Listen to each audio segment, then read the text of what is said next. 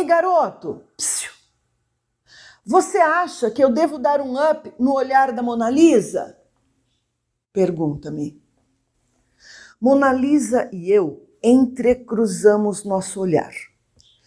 Quando minha resposta está pronta, ela pisca para mim, uma piscadinha discreta e maruta, e quase vou ao delírio.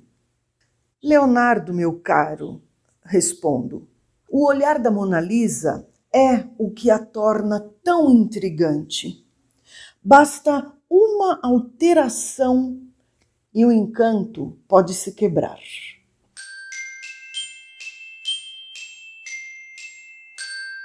Olá, pessoal! Que bom nos encontrarmos aqui mais uma vez. Seja muito bem-vindo ao podcast Redigir Fundamental. Eu sou Gislaine Buozzi, escritora e professora de redação e literatura. Hoje vamos conversar sobre texto narrativo. E se esse assunto interessa você, fique comigo. Antes de falarmos exatamente sobre isso, deixo aqui uma informação. Você sabia que contar e ouvir histórias são atividades das mais rudimentares? Antes mesmo da linguagem escrita, tal como temos hoje, as pessoas contavam histórias. Já contavam, inclusive, histórias que chegam até nós. Narrar é contar uma história. Contos, fábulas, crônicas, lendas são exemplos de narrativas literárias. E há também narrativas utilitárias. Por exemplo, notícias, reportagens, relatos históricos. Para escrevermos uma narrativa literária, é preciso, em primeiro lugar, termos ou inventarmos um enredo, quer dizer, uma história verdadeira ou ficcional, vale tudo.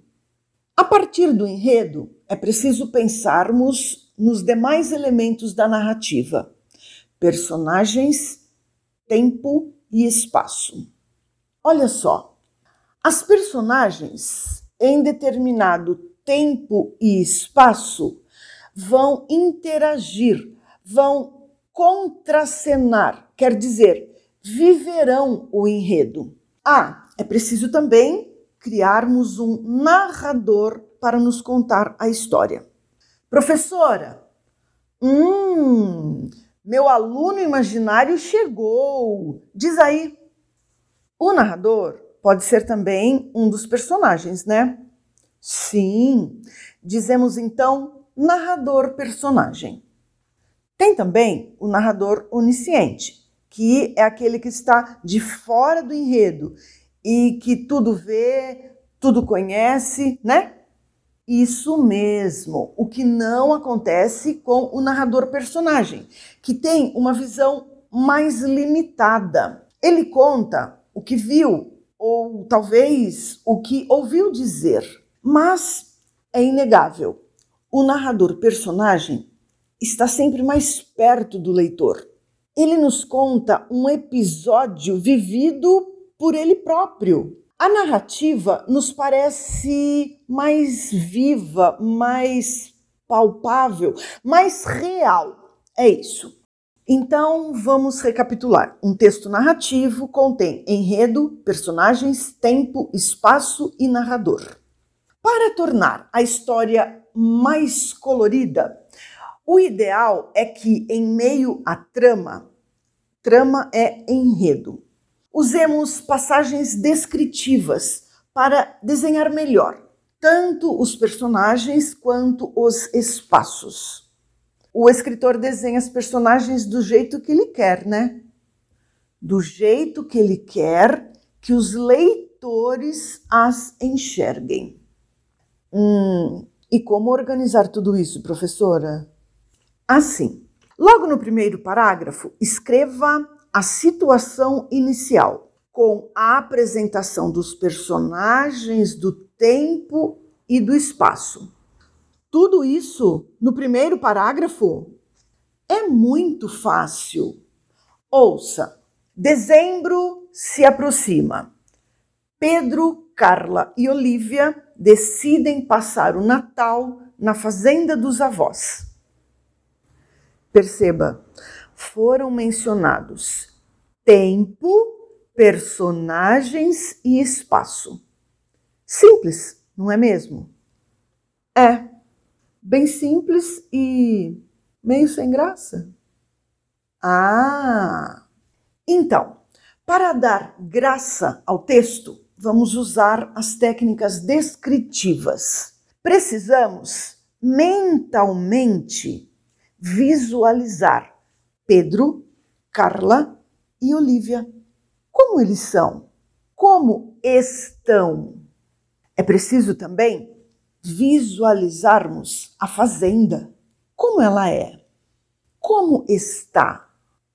Ah, como estão os preparativos para o Natal? Ouça agora. Dezembro se aproxima. Férias às portas. Férias e chuvas. Pedro, Carla e Olívia, entusiasmados, decidem passar o Natal na fazenda dos avós. As malas não comportam tanta bagagem. Há presentes para os avós, os tios, os primos. Juiz de Fora nos espera, meninas. Levem as galochas. A porteira da roça podem deixar. Eu abro. Pedro está mesmo muito entusiasmado. Viu como é simples e gracioso? E depois, professora?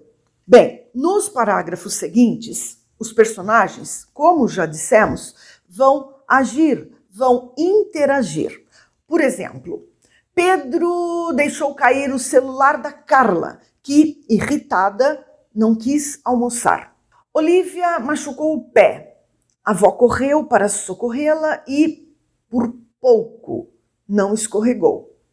E cabem aqui muitos etcéteras, até que cheguemos ao instante de maior suspense. Ah, meu Deus, a Olívia sumiu! E agora? E em seguida, construímos um desfecho surpreendente. Ah, legal, professora. Legal? Legal mesmo? É a nossa proposta de redação. Vamos conhecê-la?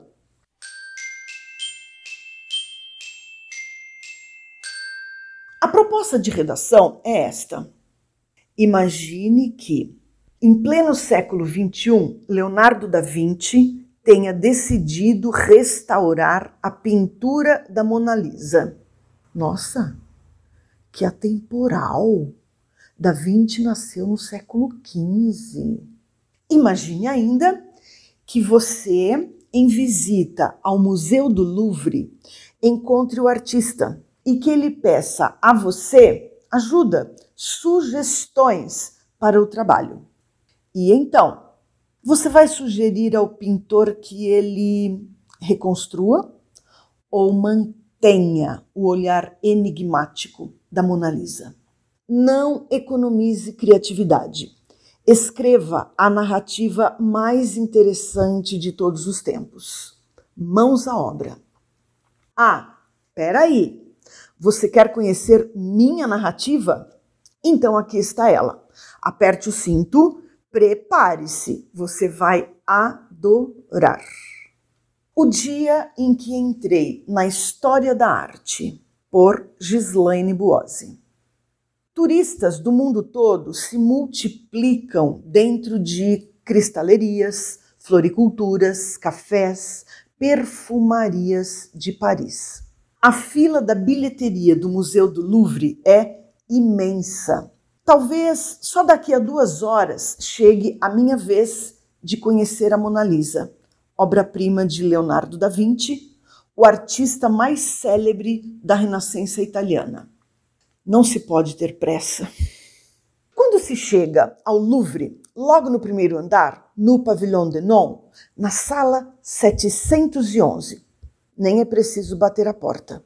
De longe, o olhar da Mona Lisa simplesmente seduz um visitante como eu, que, de repente, noto uma figura peculiar.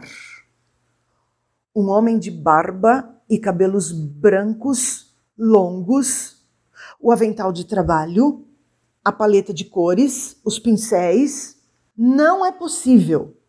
Se eu já estava quase em êxtase depois de ter visto a Mona Lisa, imagine agora, diante do próprio Leonardo da Vinci.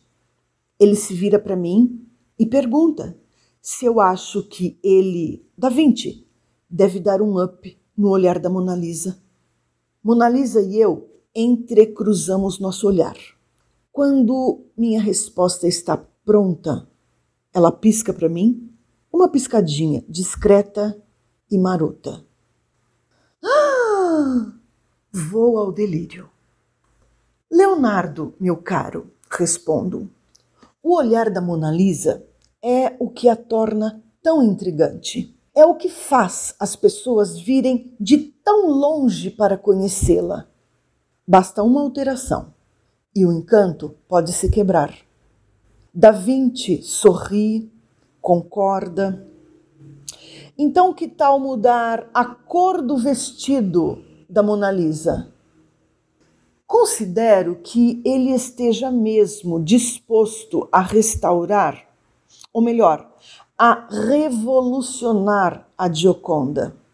Afinal, as tintas despejadas na paleta acenam ao artista. Talvez um rosa floral, Leonardo.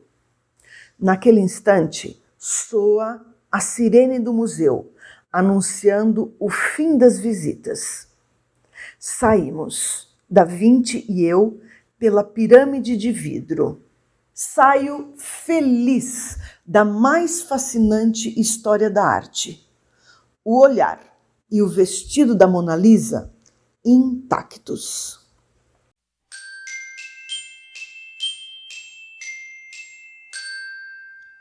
E então, gostaram? Acho que sim, né? Mal posso esperar pela sua narrativa. E que tal escrevê-la agora?